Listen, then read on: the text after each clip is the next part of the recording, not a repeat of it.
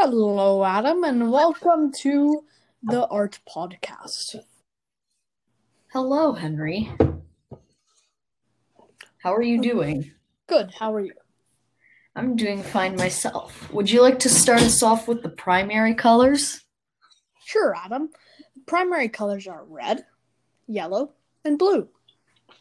Oh, and the secondary colors are purple, orange, and green.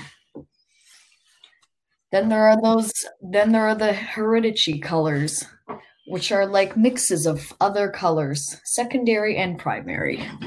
Henry, would you be able to give some examples? Sure, such as yellow-green, a mix between green and yellow, orange-yellow, a mix between orange and yellow, and then orange-red, a mix of red and orange. Oh, that's very funny.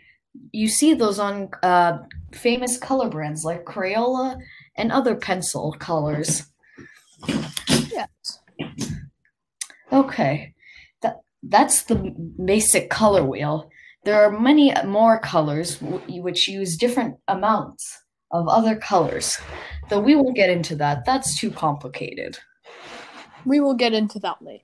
Okay, thank you for tuning in, and bye-bye. Bye.